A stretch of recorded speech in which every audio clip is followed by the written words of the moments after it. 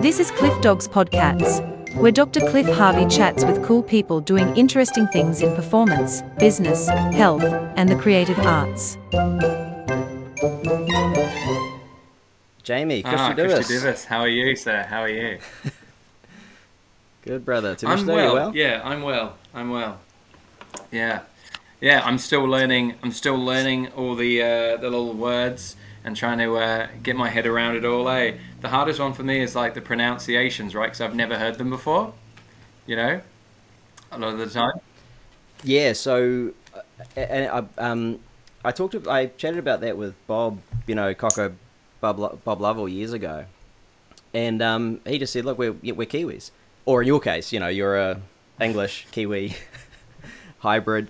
But the pronunciation, I think a lot of people think there's got to be some particular Romany pronunciation, but at the end of the day, we're Kiwis and we pronounce things with a Kiwi accent, or in your case, and you'll pronounce it with sort of an English/Kiwi accent, and that's cool, because if you look at any Romany dialect from anywhere in the world, it's influenced by the country within which it lives. So you've got Eastern European Roma who have a lot of loan words and borrow words from, Romanian or Hungarian or whatever, and they obviously speak with a similar sort of accent. Most of our folkie from back in the UK will either speak with an English or a Welsh accent or wherever they're from. And, I think that really helps to break down the barriers because, a lot of us have been here for a long time as well. On my dad's side, we're sort of sixth generation New Zealanders here.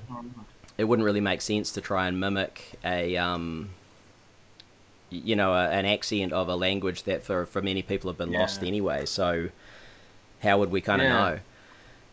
And there's going to be a lot of, there are even subtle changes that we see here with the language here, because a lot of people, a lot of Romany people here in New Zealand, they'll use a lot of loan words from Māori, for example.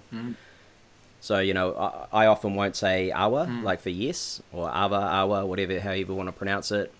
I'll just say I, because that's how our family have always sort of said it, So it's kind of cool to have that freedom because these things always evolve. That's over a really, time. really cool way of looking at it as well, because obviously I come from a hospitality chef background, so perfection was everything, right?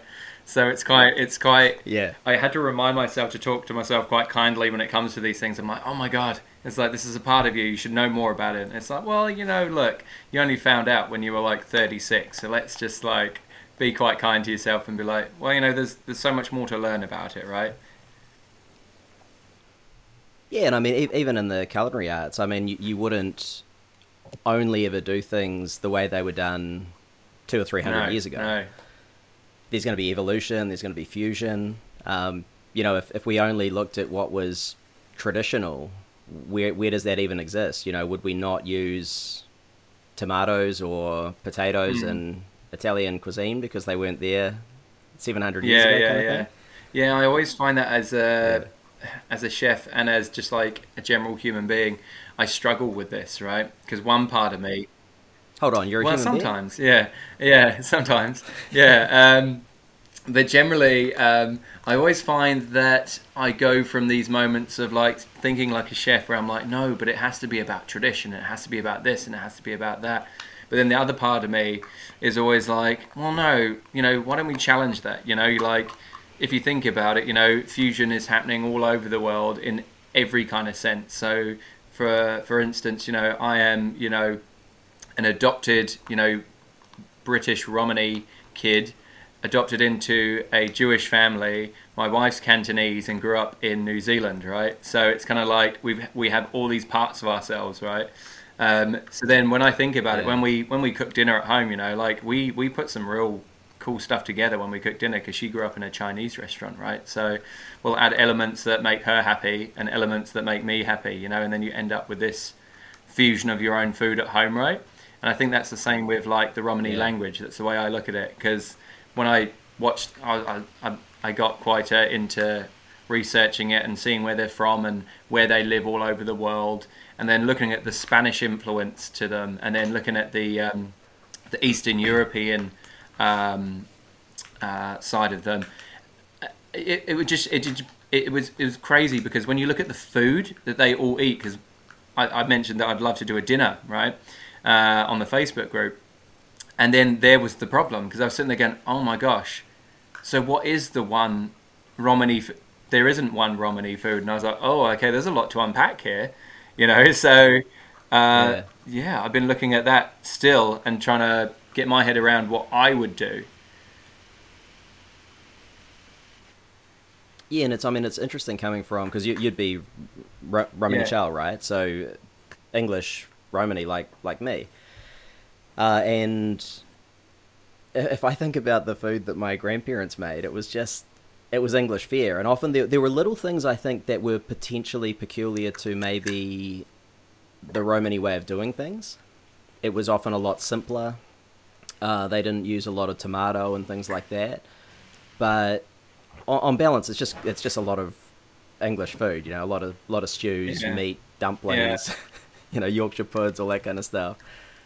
Because again, people, it's really interesting, I think, particularly with Romani Chal, is that most of them are English first and foremost, and then Romani. And I think that's an important thing for people to remember, because otherwise, a lot of those people who, maybe serve the country are seen as other.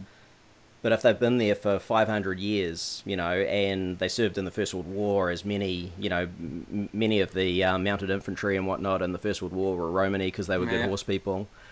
It sort of separates out, and it's as if they're different too, whereas in effect, it's a very interesting and distinct culture within the UK, and so I'm don't have a background like yours exactly, but on my dad's side, we're predominantly Irish and English, with a whole bunch of other sort of influences. On my mum's side, we're English and English Romani, and so obviously all the various nuances that come in through that, because you look at your gene profile, and it's basically a map of Europe, because obviously the Romani people came from India and spread through, so you're going to have all this influence from all over. So it's actually a pretty cool thing, I reckon. You feel a little bit like a kaleidoscope of nations. When I was looking back at stuff, and I was so shocked to find that like the origin of the people was from North India, right? And I was like, oh, okay, that's interesting, because I actually thought, from what I was taught in school, was that Romanis or Gypsies or whatever you want to use that word, came from Egypt, right? Because of the slang from Egyptian, right? Which was given to them. Yeah, exactly. So I always initially thought that it was an Egyptian thing, right? Like, because, it just had me for some reason. I don't know why, but that was something that was in my head for pretty much all of my school years, and then half into my adult life. But then looking back at it, going, wow, what a beautiful culture. Like, what a beautiful culture of like artists and singers and songwriters and storytellers, like it's quite beautiful. Yeah. And a lot of that, particularly in recent times, a lot of those people who were incredibly influential in Romani, most people don't know. Most people wouldn't know that Pablo Picasso was, Iberian Calais, and they wouldn't know that Michael Caine, one of my favourites, actually. Yeah. Romani. Yeah, and Django Reinhardt, probably the greatest, one of the greatest jazz musicians of all time, was Manouche, French Romani. Yeah, so a lot of very interesting and influential people. But Charlie Chaplin, another good example. But probably like a lot of people in that era, they weren't particularly upfront about it. Because why would you exactly. I was talking to one of my volunteers at work the other day, and I don't know how we got into the conversation, but it was that was it. She asked me about she was like, did you work at Buckingham Palace? I was like, yeah, I did, like way back when I was 17, and I had a bit of a laugh about it. I was like, because initially, like, I don't know, being in hospitality as well in the UK, it's a little bit different, you know, especially if you're doing the higher end of things as well. You have to talking a certain way to come across that you know your stuff, because no one wants that cheeky Cockney sounding lad. You know, originally when I was training, you know, they didn't like that sound. Even though I wasn't Cockney, I had this mishmash of accents from going over the UK when I was quite little. Well, different areas when I was in foster care, right? So until I settled into Kent, right? And then I tried to get the Kentish twang. But I noticed that when I was telling her a story, I was like, can you imagine if the Queen knew a gypsy was in her kitchens or serving her guests? I was like, imagine what would happen to the world, like if they'd known. And there was this part of me that actually, when I found out, like a couple of years back in like the first COVID lockdown, where my birth father had passed away, I found out that we were Romani from a family member on my non-adopted side. So I was like, oh my gosh. Initially, I started off quite angry. I was like, oh man, like I don't want to have to carry this, you know, like I don't want to have to carry this. And the second part of me was when I started learning about the culture, I ended up finding myself getting more attracted to it, going, oh, actually, this is beautiful. It is really beautiful. And then going from that, I ended up going into being really proud of it. But a little part of me was getting really angry at the G word, right? I've used it twice now, and like I know for some it's quite hard, you know, like it's a word that they don't like, and I found myself getting quite frustrated by it, right? And then I realized that, you know what, it's like the more and more I focus on trying to see that word removed, I feel like the more unhappy I'm getting. And I realized it's just like put it aside for a little bit and then just be like, you know what, like why don't I just be proud of the culture that I had in me and just read more about the good part of it, you know, like because there's so much bad. There is so much bad. Yeah. And it I don't know, it just made me feel quite angry and upset that was the case, even though it didn't happen to me. You can imagine for a lot of chefs in the UK or people in any industry, they don't want to say on their job sheet what their ethnicity is or what their culture is. Yeah. Yeah, it's a really interesting arc, and I think a lot of people who either discover that they are part Romani or that they just become more open about it. It's a very interesting arc because I think a lot of people become quite active. It's like anything though, right? You become vegan, you're really active about it. You discover something about yourself, or you become more aware of it, or you start to promote it more. You're going to really become active about certain things. And, you know, I think that a trap, it's not a trap, but there's a lot of different perspectives on the word gypsy. And I know that I was similar, you know, I'd sort of say to people, you know what, that's kind of like the N word, probably shouldn't use it kind of thing. But I really don't think it's quite the same, because I think it can be loaded and it certainly can be a pejorative. So I don't think it's a good thing for people to just throw around, especially if they're not Romani. But on the other hand, it is very much a self-descriptor, and not just a reclaimed one. I think it's a self-descriptor that Romani people in the UK in particular have used for a long time. You know, when my nan talked to me about it, she'd say, you know, well, we're descended from gypsies. She wouldn't use the term Romani because that wasn't always a common term. People did use that term, and I know Bob Lovell's been very much the same. He said, well, it's not actually a problem. It's a problem when it's appropriated for profit. And I really agree with that. You know, I think when any culture is sort of stereotyped and caricatured, you're kind of making fun of it, or it's very flippant. Even if it's not making fun of it, it's very flippant, and it ignores all the nuance of what's gone before. You know, with the Holocaust and all the anti-gypsy laws, and even the stuff going on in the UK now. It's, you know, there's some pretty abhorrent shit going on. So I think we need to be kind of pragmatic about that. But one thing I wanted to talk to you about as well is it's interesting from our perspective, right? Because if I take a step back, at the end of the day, I'm a middle-aged white male. Yeah. And I descend from Romani gypsies on my grandma's side. I've still had all the advantages that being a middle-aged white male. Well, no, I haven't always been middle-aged, surprisingly. I was also other ages at some time. But being a white male has afforded me a lot of advantage, and so I can't fall into that victim mindset. I can be active on behalf of our people, but it certainly hasn't been the case that I've been victimized overtly because of, some blood I happen to hold. Yeah, I remember being very young, and when I was first adopted, I was 5 years old and fully aware of everything that was going on, which was amazing. Made it quite hard to have childhood connections, though, because I was talking a bit more openly about something that most kids wouldn't have talked about. They were too busy pulling hair and playing football, or whatever it was at the time, Ninja Turtles probably.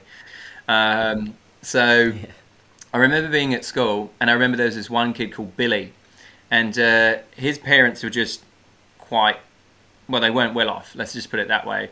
And you could see it in his clothes and everything, and the worst part about it was that the way the kids would bully him would be calling him a pikey, a gypsy, and a jippo, right? And for me, even though I think when I was younger, I kind of had a little bit of this thought towards that felt weird, because I was already being kind of bullied for being adopted, right? And being openly proud about it. And the same with being openly proud of being adopted into a Jewish family. We weren't crazy on the whole Jewish thing, but I loved it because I felt like I was being adopted into something new. I felt like I was gaining all these things from being adopted, so a family, a forever home, all these kind of things. But then when I went to school with my peers, the hardest part was hearing these words. And bullying, look, it happens, but I've noticed in different eras, you look at the 20-year-olds now, they're so much more supportive of each other and championing each other, whereas back when I was growing up, it was all about trying to put each other down and calling each other stupid names, and there was horrible words for everything, for instance, you go to the corner store, it's not called a corner store, it's, a racial derogatory term, and then shop, and the same for a Chinese restaurant, it's exactly the same. And you're how are we walking around every day saying these words and not offending people? I'd always question it. But then as I grew older, I think I had to grow out of this phase where I didn't go back to being a 5-year-old hearing those words used in such a nasty way. So I think for me it was having to sort of look back and go, yeah, I have had it really lucky, being in kitchens and being white, has been the best thing, and even if I changed my accent up just slightly and made it sound a little bit more rounded and a bit more posh and improve my vocabulary and stuff like that, I can climb this ladder a lot easier than a lot of other people. But then for me, I had guilt. I had guilt for the guys that I was working on the line with, because I knew that the Indian guy and the Polish guy were actually better than me, but I got promoted before them. Right. Yeah. And I think the UK is a really interesting example of that stuff you're talking about, because here in New Zealand, while we still have that to some degree, it's been a little bit more egalitarian. And I think that's just the nature of people coming across to make a new life. And of course, there's still going to be class stuff going on. But I think, one of those things that, and my mum was born in the UK, right? So they were immigrants. On my dad's side, we've been here a long time. But you can sort of see in the UK, and having been back there, that things traditionally were framed so much in class. And even more so, I think, traditionally than race. But sometimes that overlapped because obviously, there were sort of, there were the aristocracy, and then there were landowners, and then there were workers, and sort of a line with that were sort of Jewish people, and then under that were Romani. And so, often it did align with race to some degree, but it wasn't in the same way that the sort of US-centric model that we now often see mostly was very much, excuse the pun, black and white. That wasn't so much the case. And I think, what things you're saying about accent and the way we say things and whatnot, that was so much more of a thing in the UK. I remember watching a really cool doco, and it had Michael Caine in it. And he was saying, that in the generation previous to me, someone with my accent would not have been able to succeed like I did. it was because we had that big breakthrough in the sort of late 50s, 60s, where there was it was almost like a cultural revolution, where suddenly you started seeing people with different accents, Liverpudlian accents or Cockney accents or whatever, starting to be able to be in the public eye. Yeah, no, I totally agree, because if you look at how long his career has gone on for, with the same accent, like I believe him and Sean Connery are in the same boat. They have played so many different roles, so many different ethnicities. Like Sean Connery played an Egyptian and he still sounded Scottish in Highlander, and he even makes a joke about it that he's not Spanish, he's Egyptian. And I'm just like, I love the Nolan verse of Batman movies, purely because that relationship between Michael Caine's version of Alfred and Christian Bale's version of being Batman, the relationship there is just beautiful and perfectly written.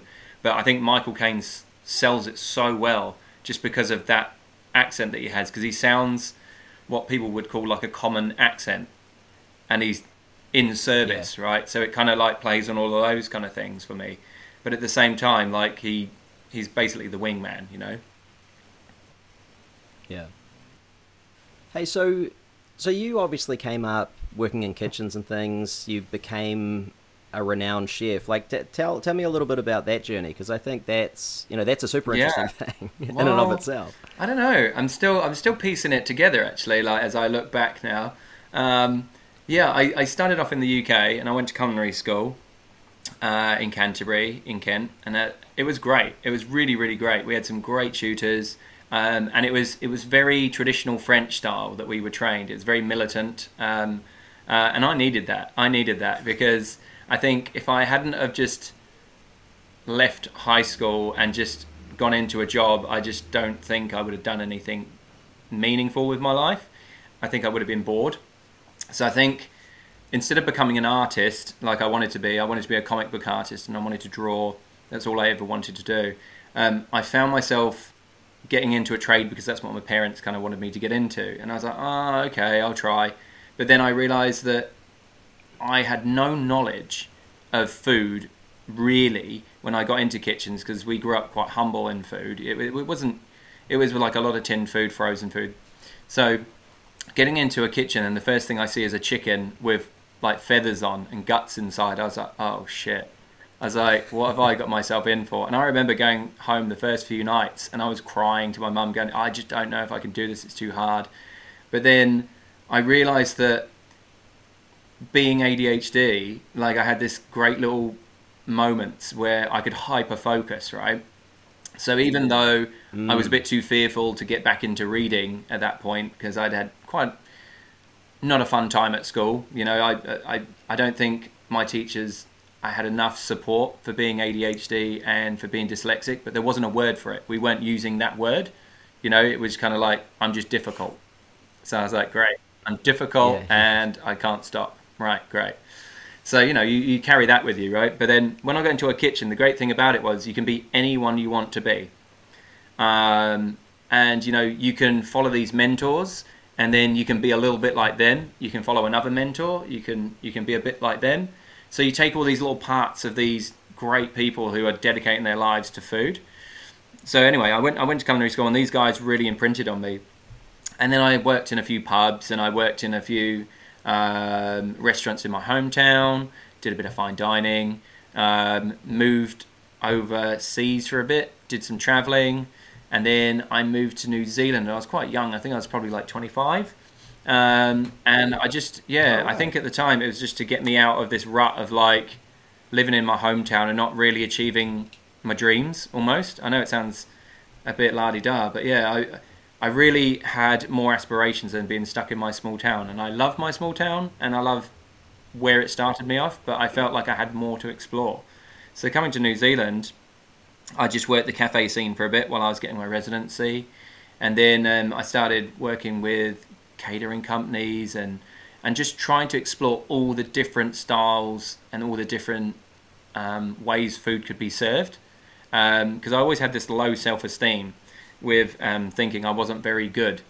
But the funny thing about that is that self-esteem of not feeling like I'm doing anything of worth or anything very good in my field because I was so attached to it, was that it made me better all the time, because I was constantly looking at it and going, oh, I could have done that better, or if I just focused a bit more here, or if I had just done this. So I do realise it's part of my personality, but also I want people to love what I've cooked, but I use food as a way of expressing myself in that, to show that I love someone, or that I really care for people in the restaurant or whatever it is. Like, it's food. It's always food.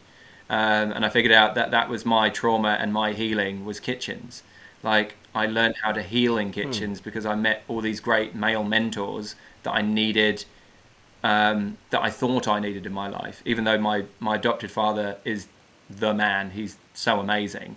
I just needed to find all these different male figures in my life, because I felt like I was missing it, not knowing my birth father, who was the Romany side. So I now got to a point where I'm now, an executive chef and head chef, and working for a charity, and it really opened me up in a way that I realised how blocked I was as a person. I was very egotistical. I was quite arrogant, but then no one really trains you in how to deal with media when it comes your way, or getting a write-up, or anything like that, I think. So that was the one thing that I was lacking, was really an actual self-awareness of my behaviour, because the worse I was acting, the better I got praised, because the better my food was and stuff. And I was like, oh, this is a terrible cycle to be in. And I always said to myself when I was younger, I don't want to be like one of those typical chefs, but now I cook with using my emotions. I take all of my emotions and I put it into food now, and all my history and all my little bits. I'm trying to put a little bit of Romany food in there somehow, just a little surprise, or I'll try and put a little bit of Jewish stuff in there, a little bit of British, and then my love for Asian cuisine and Southeast Asian cuisine, I throw that in there. So I think it's really made me the chef I am today, now working where I do, and I'm probably the most comfortable and confident in my food now from that experience of working where I work. Is that sort of ego arrogance type thing, is that something that is to some degree ingrained by the industry, or is that a bit of a myth that those of us looking out in from the outside see? I don't know. That's a really hard question to answer, because some of the best chefs I know are the most humblest, and they don't sing enough about their praises, which I think they should, so I'll do it for them. Yeah. But I think for me, I kind of grew up watching a lot of cooking TV shows when I was younger, because I had friends, but again, I liked my space. I liked being alone. It was just my thing, and I loved drawing and just escaping, I think I didn't deal with a lot of my younger early stuff then, so and all the bullying. I'd try and escape. So I'd escape into my world of drawing and art, or I would escape into these cooking shows and imagine I was there, essentially. So I think part of my personality is actually watching Martin Yan. He's this Cantonese cook that came to America, and he would just show all these crazy Cantonese style cooking. Is it Yan Can Cook? Yeah, it was my favourite show, right? Yeah. And I used to watch that, and I was like, I want to be just like him. So weird, right? And then I was obsessed with Bruce Lee as well, right? So I was obsessed with kung fu movies and stuff. So I always found myself in this little. My adopted parents also owned a video store, so this is probably why I have so many memories around movie-based things. I think it was just part of this life anyway. So I always found that with the ego part, I feel like some of it was adopted, and some of it was, I think, insecurity for me. It was insecurity of wanting to be liked and loved and all that kind of stuff. And then it gets out of control, because I want all these people that don't mean anything to me to love me and not criticize me. But then the ones that I've got close, I'm always at work, so I never see them, and I don't build those foundations. So then the ego gets bigger and bigger for me. But since being married and since meeting my partner now, I've definitely calmed down a lot. She was a good, the little bit of good that I needed to kind of remind me that I am a human as well, not just a chef. There's a label that you put on yourself saying I am a chef, right? You say that all the time and you become it, right? And I think a lot of people don't know how to pull the human away from being the chef. It's quite a hard thing to do. For people with my personality, I would say, because like that's the one thing I'm good at, I believe. So that's what I push myself towards. It's such an insightful comment that, because I think it transcends industries, that we do those things to try and get the appreciation or respect, or, I guess what we see is a proxy for love, but it's not really. From all these people that we don't know. And that's particularly true nowadays, right? In the social media era. We're sort of clamoring for likes, follows, we don't want people to challenge our thoughts necessarily. We want them just to fall in line and love us. But those people that are actually there within our sort of 2-meter circle, maybe because of that focus, we're not always giving them the time, the love, the appreciation that is real, and that drives the real connections. But that's interesting with what you're doing now, because we'll tell people a little about what you're doing with Everybody Eats, because this concept absolutely fascinates me, bro. And this is what I really wanted to drill into today, because I'll give you a bit of backstory, right? I read the book Free, The Future of a Radical Price back in 2009 by Chris Anderson, and it sort of synthesized a lot of thoughts that I'd been having about the transactional nature of what we do. And I think the transactional nature of what we do is obviously necessary for some things, but we take it into every element of life, and I don't think it's necessarily helpful. If we always do things with the expectation that we'll get something back, it's like everything falls into a market norm, right?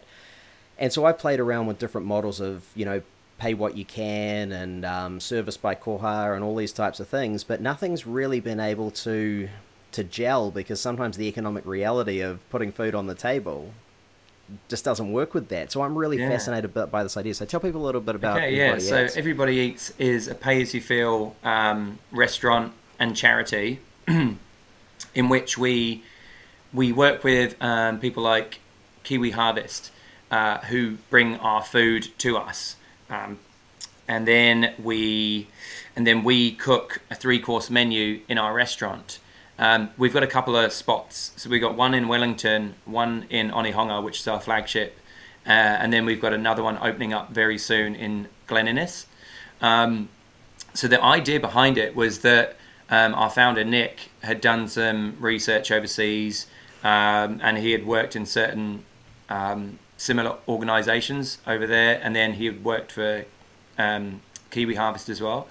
And I think the idea was that you want to open a restaurant where the playing field doesn't have any class, right? So we've previously talked about class, right? Yeah. So the idea behind this is that anyone can sit down and eat together.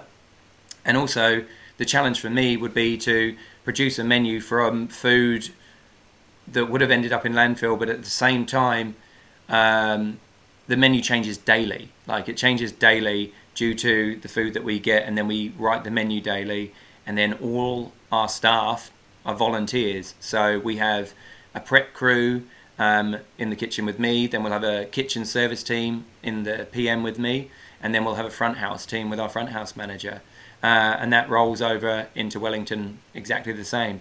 And what we wanted to do was make a dignified experience for people where it didn't feel like a soup kitchen. And now, there's nothing wrong with soup kitchens, but if you imagine standing in a line, for food, and there's no service behind it, like it's like, yeah, you're doing something good, but you're kind of just, it's kind of like fast food, but there's no human connection. I think that's it, right? So you still don't get rid of the social isolation of what these people are going through.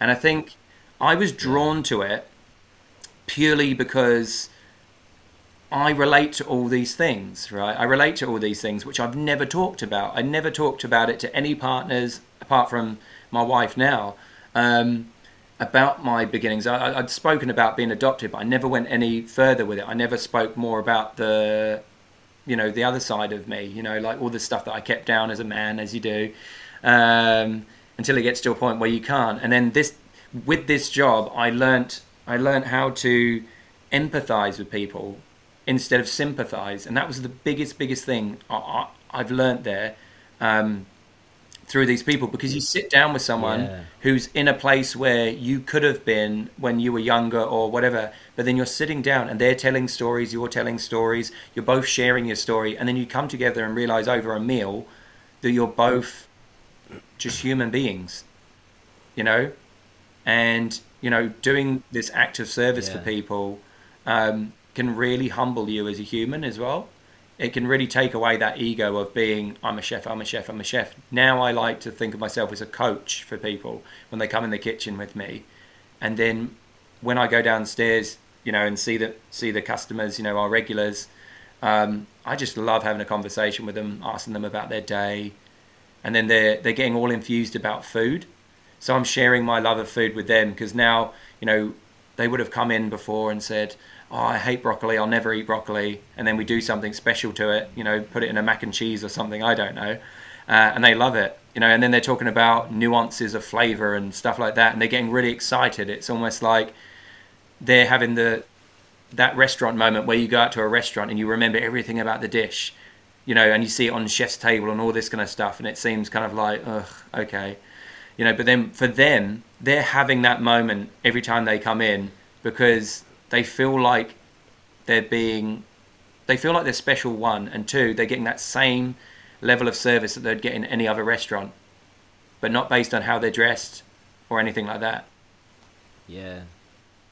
Exactly, and that's one of the things. I mean, aside from the fact that you guys are making it work, which is fairly extraordinary, because a lot of people have tried and not been able to make it work right. But I think you're doing that because you're doing that in a really clever way. We have an amazing team. But the thing that really we have an amazing team. Like so many people.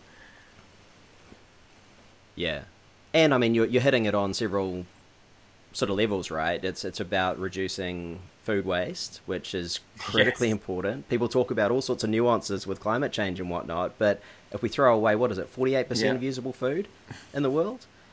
Like, that's got to be a big impact, right? So it's sort of cutting across that, but also obviously things like the cost of living crisis and the fact that, we don't have a minimum wage that meets living wage in New Zealand, all those sorts of things.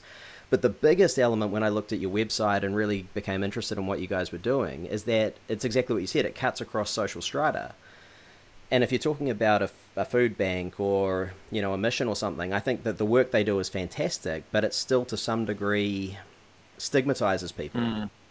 Because to get to that point where you're going there, you are then sort of outing yourself as being poor, and you start to see yourself in that mindset. It's not like you're around other people, and vice versa. Wealthy people often won't even see those people anyway.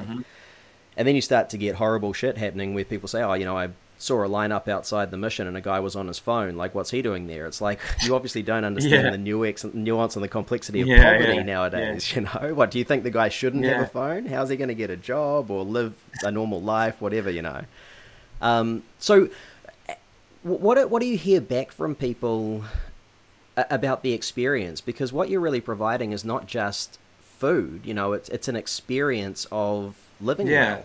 Well, I think for me, I like to see it as like everyone that comes through is a customer of the best restaurants I've worked in. That's how I see them all when they come through, and I just want them to feel that for me.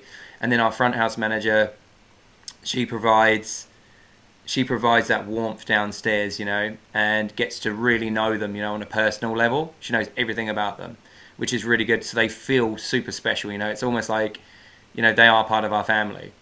And also they do come in and they volunteer as well, because they want to give back to us. And I'm like, you don't have to give back to us. I was like, we're doing this because, we love you guys, but when they come in the kitchen, it's so much more special for them as well, because they're working with a chef or they're working with our front house manager, and they get this experience of that they are just on that same level with us, right? And that's what we wanted to provide, really. Like, I mean, from my perspective, but it's I think just knowing how the lack of dignity feels on my side of things, I know how to try and just make them feel completely normal, you know, like, because growing up being adopted, that was the thing that I always wanted, was to feel normal. And I think, you know, even feeling like I was lost at times, because even in the hospitality industry, there is a huge amount of men and women that are going through social isolation. You know, like their connections aren't there because they spend all their time in a kitchen. So I relate to that as well, and I can only imagine what that must be like in Yeah. life, right? Like, I like my space, and I like Mm. being alone. You know, like a lot of the time, because it gives me time to think and process. Because I have a lot of emotions, right? So I can only imagine what they would be feeling every day if they were on the street or struggling to put food on the table for their children, right? So when they come into our care, as I like call it, like our care, like I just feel like if we can make them forget the worries that they have just for a couple of hours, I feel like I've done my job. And like I never thought Yeah. I'd think that way as a chef.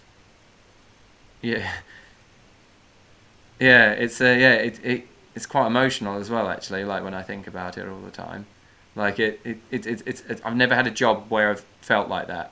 You know, where I actually genuinely care Yeah. about everyone. You know, like initially it was quite hard for me in the first year because I took it all home, and then I had to ask my friend who's a nurse what she did when she worked on wards with people that died.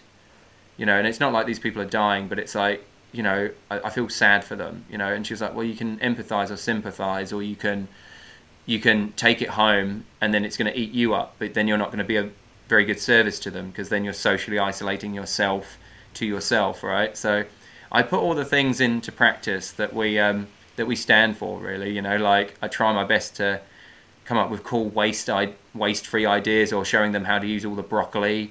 You know, and they go, "Oh my god, I didn't realize that. I chucked that bit away." And I'm like, "Well, now you just saved yourself $1." You know, like so. You know, so Yeah. I Yeah. try and do that for Exactly. myself and for them, and then yeah, just making everyone feel included.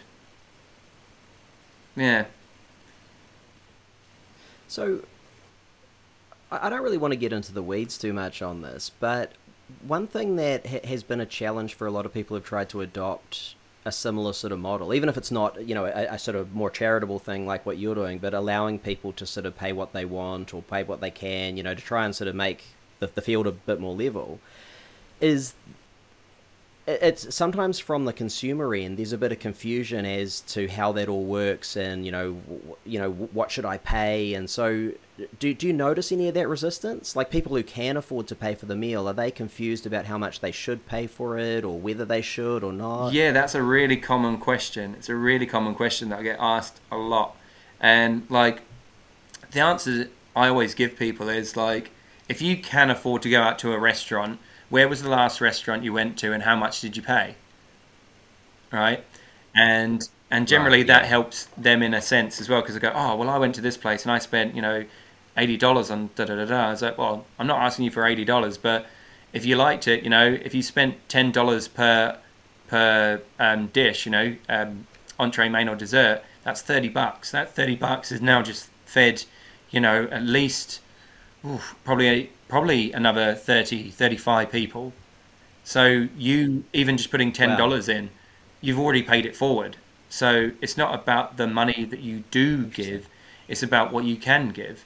Um, and at the end of the Yeah. day, that's also bringing in a dignified experience, because for our people who can't give, a note value, they'll give a gold coin donation to the cohort in. And if they're not giving, that there, sometimes they may not be able to pay for a week or whatever, but then they'll come back and they're so proud that they come in with a $5 note that they're able to put that in the tin for them. So that there, Yeah. it is enough to kind of like explain to people who can afford to pay.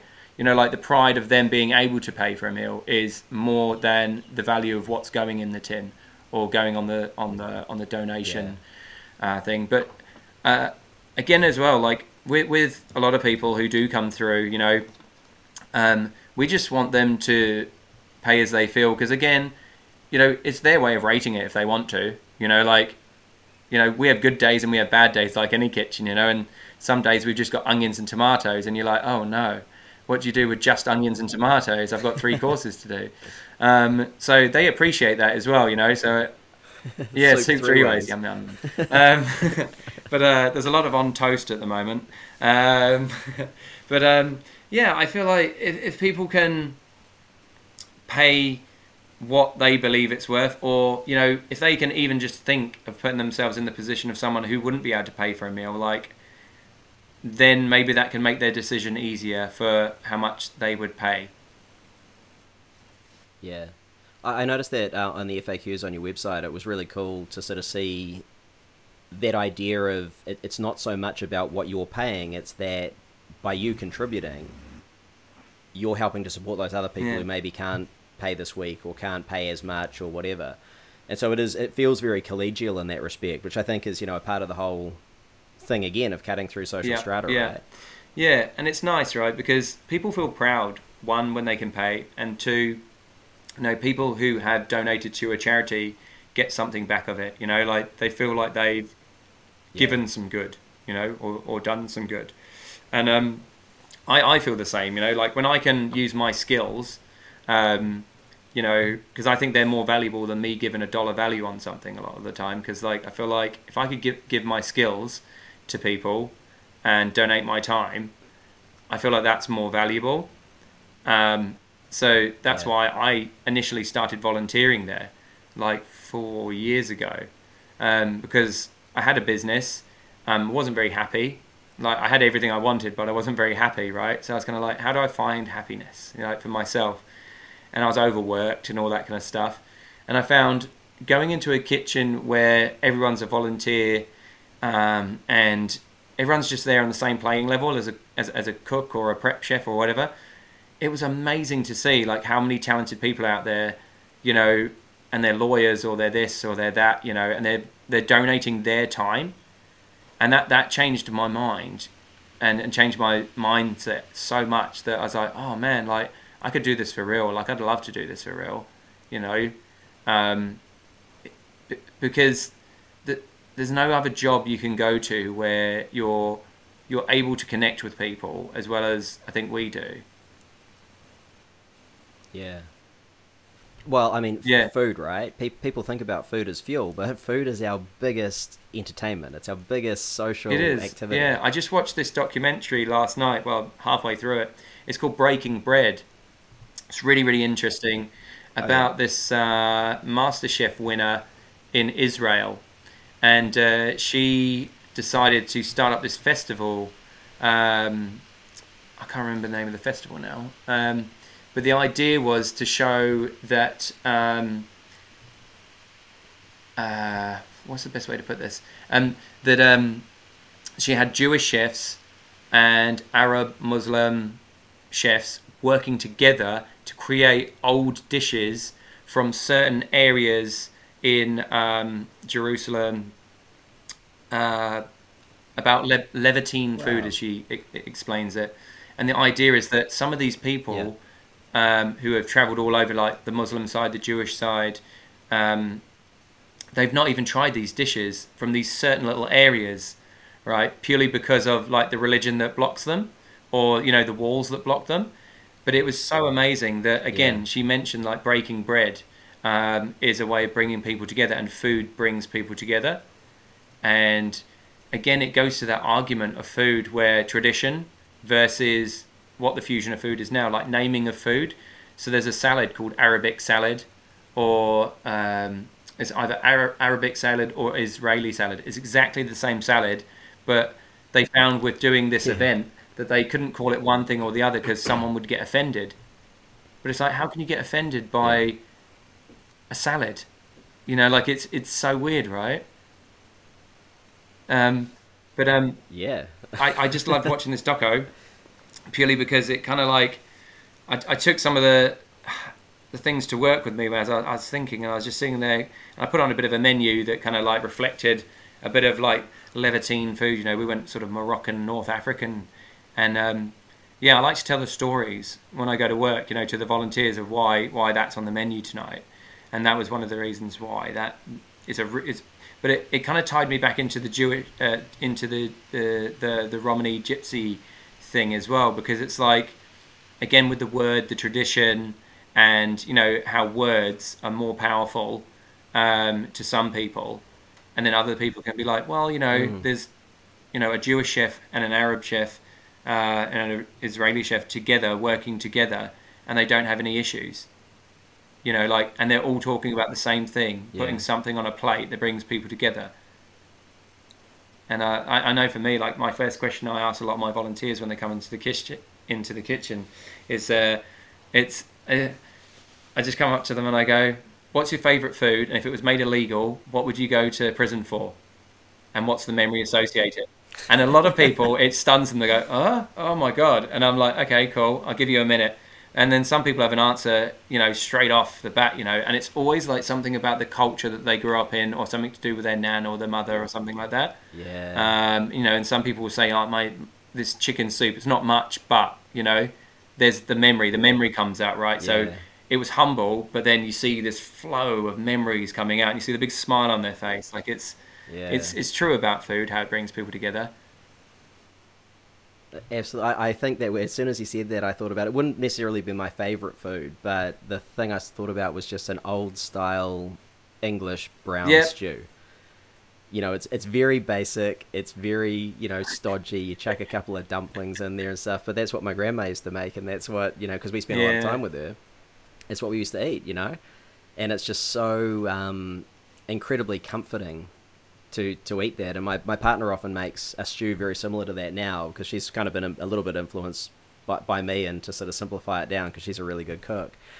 But when she makes it, it's just like being back at grandma's house. Nice. And it's just so evocative. Yeah. I must admit, like during one of the lockdowns, me and my partner were trying to find ways of entertaining ourselves, right? And I'm very creative, obviously, and a bit impulsive, having ADHD. So I make it quite fun. So I get really involved in it, right? So one little thing we did was I bought back a tin of corned beef from work. And I was like, "Look at this, eh?" I was like, what does this say to you?" When I showed it to her, because we're from around the same era. And she's like, "Oh my God, fried corned beef on noodles." And I was like, "Oh, okay, interesting." And then I was like, my nan used to make, my nan on my dad's side, who was Jewish, we used to make this really nice sandwich, which I always tell people wasn't really a child-friendly sandwich, because it had mustard, horseradish, raw onions, lots of white pepper, and corned beef. But it was delicious, and the fire that goes up your nose from each bite, you're like, "Oh God, pepper," and and you're just sitting there like that, trying to enjoy this sandwich. But it's just one of those memories. So we had this night where I cooked her that sandwich. Well, I made her that sandwich, and then the next day she decided that she was going to make me something her mother made with corned beef, which was this omelette, and it's like a very Cantonese style omelette, but with corned beef in it. And then sometimes you can even have it in a sandwich, like those kind of like Japanese egg. So she kind of did a fusion of her own. She made a Japanese egg sandwich, but then she did it with a corned beef rolled omelette in there, and it was delicious. But it's amazing how we both had such fond memories of a tinned product, right? And then associated those memories from there. So it was a really good fun time to play around with it, because I like to cook Cantonese, like really home-style Cantonese food for my partner, because it makes her feel, I don't know, just like homey and, warm. And then for me, like she'll always cook me something. Like I think one day she asked me what I wanted for dinner, and just jokingly I said, "I want lahmacun."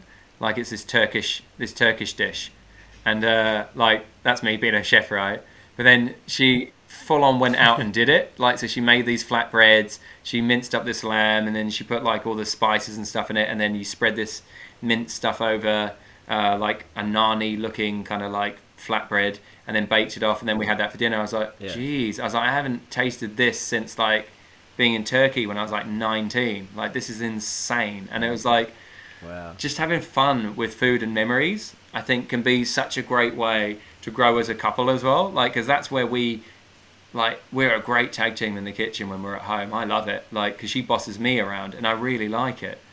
I actually really like being told what to do when she's bossing me around in the kitchen. It's quite nice. Yeah. Yeah, it's funny you say that about corned beef, because we used to eat a very similar sandwich at my nan's place. Corned beef and hot English mustard and all that kind of stuff. And I would go to school when I was a little kid, and you know, I'd have corned beef sandwiches, and the Māori and Pacifica kids would be like, "You eat corned beef?" Like I thought that was just what we did. But I think it's very much a working class. Well, thing. I noticed that when the first cafe I ever worked in over here, the chef was from Yorkshire, and there were and it was a Kiwi-run cafe pretty much. And they had corned beef hash on the menu, and I was like, "Oh, gross! Like, how do you put that in a potato and then fry it? Because it'd be all wet and mushy." And the only corned beef I ever knew was from a can, right? So I've been a chef by this time for probably 10 years, and didn't even know that there was a different form of corned beef other than in a tin, right? So I felt quite embarrassed. And it was corn silverside, right? And he was showing me like what they do, yeah. like boiling it up, and we used to do that at work. You know, we used to boil it, refresh it, and then slice it down, and then dice it down, and put it through these potato cakes. But it was just that moment of like one of our staff was from the islands. I think he was from Fiji, and he basically was like, that's not corned beef. And I was like, I know, right? Like the best corned beef comes out of a tin. And me and him were just like, and then everyone looked at us because like I'm a white guy, he's a Fijian guy, and like just everyone in the cafe was pretty much predominantly white anyway. And they're just looking at us like that, like, oh, tin corned beef. I was like, don't knock it, because it is just a dream. Like, and I still feel that way, even though I've eaten like really, really fancy food all over the world and stuff. Like, I still think that like you can't take away how clever corned beef was. Yeah, and I think that's a really interesting element of food is that, you know, that there's people will look down on whatever it is, corned beef, or it might be a burger or a hot dog or something, but then they're all their own cuisine, you know. And even sometimes if it's not a gourmet hot dog or whatever, it doesn't matter. It can still be delicious. And I don't see why people would want to cut themselves off from that. It's not like that means you're not going to be able to go and enjoy, you know, a silver service fine dining meal. You're going to enjoy that, obviously. But you can also enjoy a burger or some fried chicken or some corned beef or whatever it happens to be. Because, hey, why not? It's all just a different experience. And obviously when there's, as we've been discussing, there's more than just food involved. There's your, you know, your own personal history and your connection and you know, food and smell, like taste and smell is so evocative in terms of that neurophysiology. It immediately brings to mind memories without you even realizing it. No, I totally agree. You know, like the smell of tobacco, where it just reminds me immediately of my uncle growing up. Yeah. You know, not that I smoke or am in favor of, you know, smoking or whatever, but it's just that smell is just immediately, I think about being at his house up in Helensville, and, you know, it's just one of those things where you can't stop it. I think the hardest thing for me recently was that after having COVID, I ended up losing my sense of smell and taste for a bit. And for a while, it kept on coming and going, and I'd get one or the other. And then for a while, I kept on smelling sour milk for no reason. So I was going into the fridge, like, wanting to chuck everything away. It was terrible. But I've since got it back, but it keeps coming back in little waves at the moment. So it's like it comes back and goes, and then my sense of smell will get really, really strong again, and then it'll go back to being a bit weird. So I'm hoping by the end of the year that it'll probably just settle down. It's been very odd. It's been very odd. Yeah. Hopefully. But I'll send you some info afterwards. Oh, nice. I do a lot of work in the COVID space, and particularly in long COVID. And there are some things in the research which have got some pretty compelling results for getting, or for helping to get that taste and smell back. Amazing, yeah. But it's a funky Man, virus.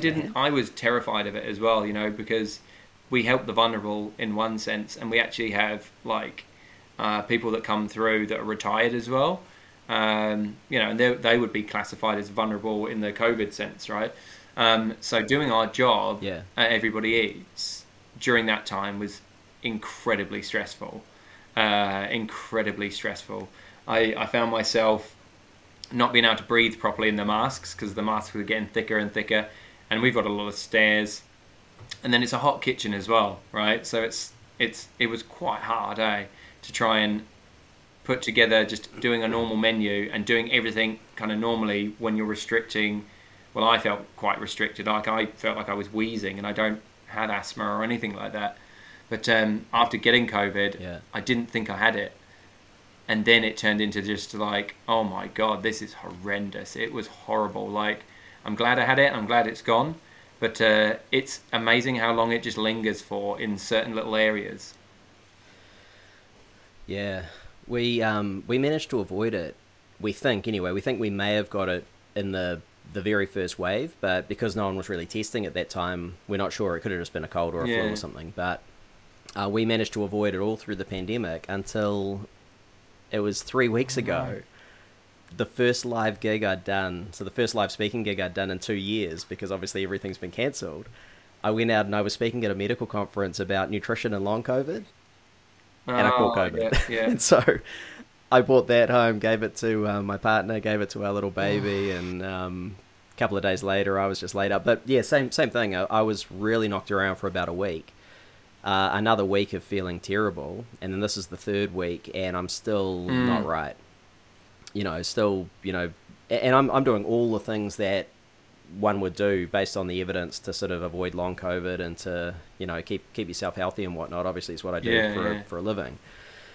But yeah, it's a funky little virus, and I think the worrying thing is that there's a really high rate of long COVID. So about 35% of people who get COVID have long COVID symptoms. And because now about 4 million Kiwis have had COVID, we're looking at over 1 million people are probably walking around with post-viral effects, and there's going to be a big effect on the economy from that. Yeah. And for some of those people, the effects are pretty bad too, pretty nasty. They get myocarditis and heart irregularities and all sorts of things. So yeah, it's a funky little beast. Yeah, I think my main worry was my partner, because she had asthma as a child, and sort of, she gets. Right. She's got a bit of a wheeze every now and again, when she's around dust and stuff like that. So the one thing I didn't want to do was bring it home, and I brought it home. But it was funny because it didn't get to me. It didn't get to me, and I think it got to me 2 years. Yeah, after 2 years, really. So I didn't get it straight away. I avoided it for so long. And I was so proud. And it was just that 1 week of bragging that I haven't caught COVID. I caught COVID. It's weird, right? It's weird. I must have attracted it somehow. But I wouldn't wish it on anyone, I've had a really nasty flu before, and I've had a really bad chest infections as a kid. And I was worried that was going to affect me, because I get quite chesty every year when it gets to this kind of weird weather before it's coming into Christmas, when it gets wet and damp. Yeah. But it was, yuck. And to try and cook post-COVID, having ADHD, I go through bouts of having super high energy, and sometimes I go sort of low energy, but I can still kind of fake it to make it. I've done it most of my life. But this was different. The lethargy I felt from post-COVID has been crazy. I feel like I'm 90 some days, and it's just like walking upstairs or something. It is crazy. Yeah, it has I'm going to get a little bit nerdy here, but it has a really big effect on our cellular energy dynamics, because the virus co-opts a lot of the stuff we need. It's basically creating energy within our cells, right? Because viruses are not living per se, because they don't create their own or produce their own energy, so they're relying on what's in the cell. So they deplete a lot of that energy, and they deplete the things that we need to then create energy. So a lot of the things that we would associate with reducing fatigue are really depleted in the body. And a lot of people are a little bit low on those things anyway. So this is where there's probably a bit of a role for, some nutrient support and, making sure that people are eating well, which I've been harping on about since the beginning of the pandemic, and us doing a better job of providing better health messaging. It sort of segues into what you're doing, because you're providing good quality food to people that often aren't getting that. So yeah. Well, one other thing I just wanted to finish off with, because I know you're a busy man, is one thing that struck me was when you mentioned that you sort of see yourself as more of a coach, and the thing that sprung to mind for me when you said that was, because you're providing that experience and people are seeing. They're not just being given a package of food or something. They're actually experiencing a meal, and they're seeing how food that would otherwise go to waste can be a really delicious meal. They're learning through eating and seeing how they can potentially lever things that would otherwise go to waste, like you were saying before with like a broccoli stalk or whatever. That's a skill I think that a lot of people don't necessarily have nowadays through no fault of their own. But you know, growing up, I remember going up to my nan's place in the Kaipara, and you know, she was had a fairly minimalist existence by virtue of being very working class, and she would just whip off into the garden and pull out, you know, all sorts of things, nasturtium and puha and, you know, sow thistle and coltsfoot and hawksbit and dandelion and all that kind of stuff to make up a salad, because if that's all you got, it's all you got. But there was sort of that level of existence and resilience that perhaps people don't have as much nowadays. And again, it's no fault of their own, because a lot of people will then criticize people who are poorer and say, well, if only they could budget better, or if only they could make ends meet. But it's like, but you don't do that. You don't have that skill. So you're expecting other people to do it, but you don't. Yeah, it's funny, right? It's really, really funny to see it on the other. You know, there was a story I read recently.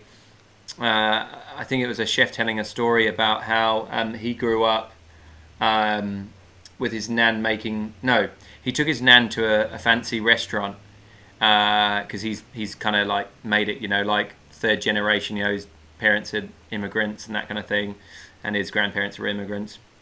Sorry, his grandparents were immigrants and his parents were first gen, and he's second, third gen. And basically, he managed to work out of it, right? He managed to work out of being working class. So he takes his nan to this really fancy restaurant, and on the menu is this huge description of this dish being dandelion salad. And she just started laughing, right? So she's laughing about this dandelion salad. And then he's like, why are you laughing? She goes, I can't believe, you know, you're going to pay like, you know, say $96 for this salad when I used to have to eat this because we didn't have any money. You know, so how the times and trends change in food, you know, like peasant food is now what people all want to eat, you know, being caviar and lobsters, right? That was once peasant food, but now everyone seems to think that it's a sign of opulence. And then the price goes up or whatever happens in the industry, I don't know, you know, but I think that's where trends can be dangerous in a sense.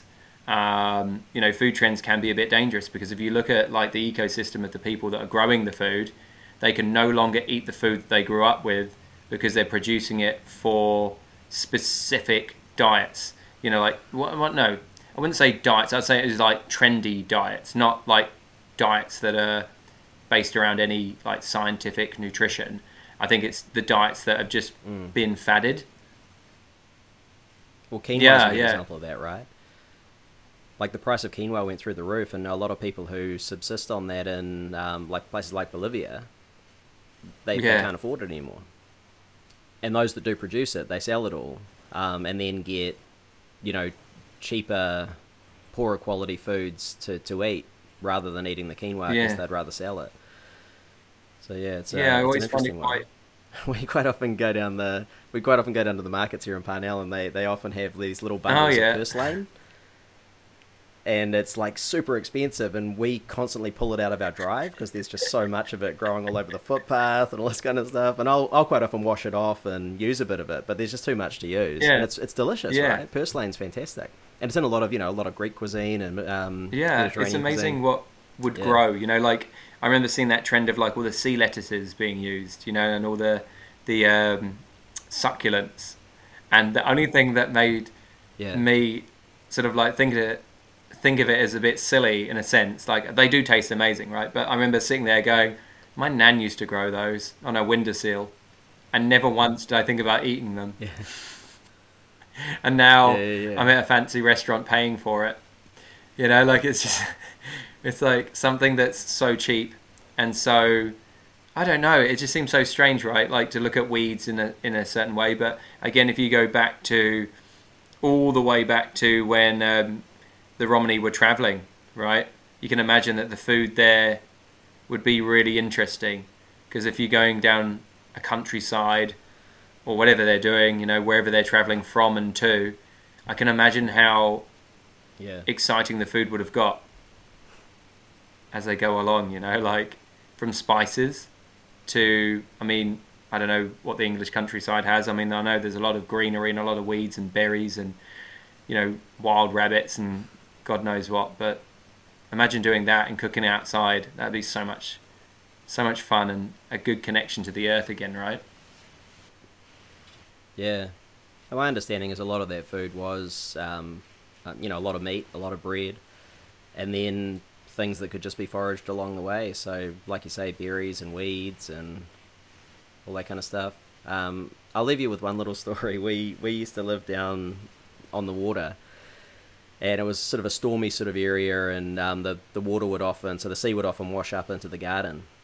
And I came home one day, and our flatmates were pulling out. Hope they don't listen to this. They were pulling out all these weeds out of the garden to plant lettuces, and I was just thinking, there's no way a lettuce is going to grow here. It's like the saltiest environment, but all the weeds they'd pulled out were basically puha, right? It was just all the sow thistle. And so I saved as much as I could and made a whole bunch of ruko, which is it's like puha cooked up with coconut cream. Yeah, it's delicious. Super simple, like really nutritious, and obviously puha just grows anywhere. So it was just funny that we so often do that. We take things away that grow really easily, and then try and force the land to produce something that we're more familiar with. It makes sense because obviously if you're familiar with it, you know. But if people just understood a little bit more about what grew in a particular spot in the garden or whatever, it would make life so much easier because you don't need to worry so much about fertilizers and pesticides and working the ground too much. You just take what's there. Yeah. I feel like going back to seasonal eating, and I've said that since probably being about 17 in kitchens. I worked with one chef and he was so strict about it. Like he told us off for getting strawberries in on a fruit platter. Like literally he just lost it because it was winter and they're from Spain or whatever. I mean, yes, they're tasty and it's really good to explore different foods, but I feel like the best way to explore foods, and I mean, now we can kind of do it, is by travel, because you really get to know why it tastes so good where it is, essentially. And I feel like a lot of food that's exported, it's weird that I've had more of the top New Zealand meat in Hong Kong than I did in New Zealand, but yeah. That's another story for another day, isn't it? Yeah. So we'll finish off with where to now for Everybody Eats, because it's obviously it's an amazing concept. I know that you guys have expanded quite a lot. You're in Auckland and Wellington now. Are you planning further expansion, or what's next for the whole we're project? looking at GI, Glen Innes, being our next space up this way. And then Cool. the guys down in Wellington are doing some great events. They just come off, Welly on a plate, and now they're looking into doing these brunches. And we just did a big gala dinner to raise some money and some capital to help with the Glen Innes spot. We're hiring a few more chefs, so we've got a few more chefs coming through, which is great. So we're increasing the family. So yeah, it's just growing nice. And I mean, it was hard during COVID because I mean we all had these great plans to keep building, but obviously we couldn't.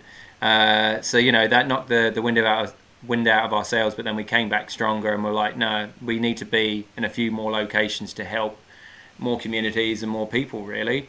But that will continue to grow, and I'm looking forward to watching it grow. Like I'm actually finishing up in December to have a little sabbatical, have a little bit of a break because it's been about 3.5 years for me, and I want to take my partner over to the UK, meet the folks, and just see where I'm from, really. Yeah. So yeah, taking time out of the kitchen for a bit for me is going to be great, and we're leaving it in really good hands of some good chefs, which I'm really happy about.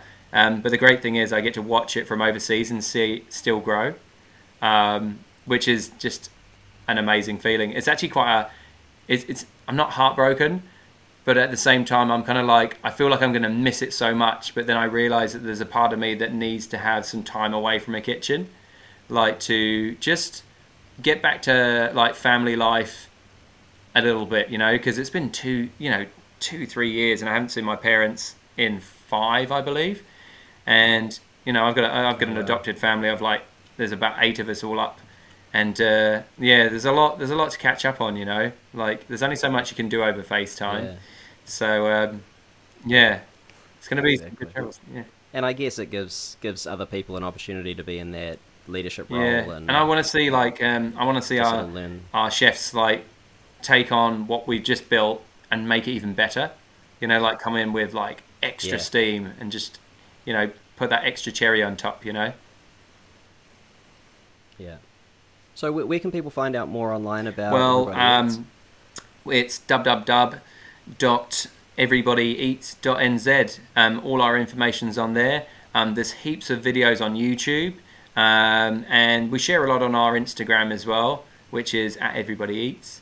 And again, we share a lot of what do you call it? The quantities of food as well that we rescue. We pop up on our little tiles on there as well, so you can get involved there. But also, if you go onto our website, you can sign up and volunteer, which is obviously we always want volunteers. If you can volunteer as well, you can actually select the days and the hours and the shifts that you would want to do. And for a lot of people, what we're seeing is a lot of people are doing one shift on the dishwasher, one shift in the kitchen, one shift out front, and then changing it up. So for their monotony of their 9 to 5 job, where they're bored, they come in and they get that like real energy buzz from being in a restaurant as well. So yeah, we love getting more volunteers. The more the merrier, really. That might encourage someone to get into the Yeah, culinary arts as well. we love having young chefs come through as well because it's quite a cool experience for them to see how to reduce their waste and just gain some cool insights on, how to cook food from your memories in your head as well, and not just from a recipe book. Yeah. Well, that's awesome, brother. You're doing fantastic work. I'd highly recommend that everyone checks out Everybody Eats. Go and check it out online on IG and get into the restaurant. They should. Yeah, And have a feed good bellies meal. and not bins, eh? That's what they need to do. Exactly. Awesome, Oh, brother. no, I thank you appreciate so your much. time. It's been a pleasure. Thanks for listening to Cliff Dogs Podcasts. Subscribe to the cast at your favorite podcast channel. Check out the articles and member-only content at cliffharvey.com. And if you're interested in studying to become a registered health coach, accredited sports nutritionist, or registered clinical nutritionist, head over to the Holistic Performance Institute at holisticperformance.institute.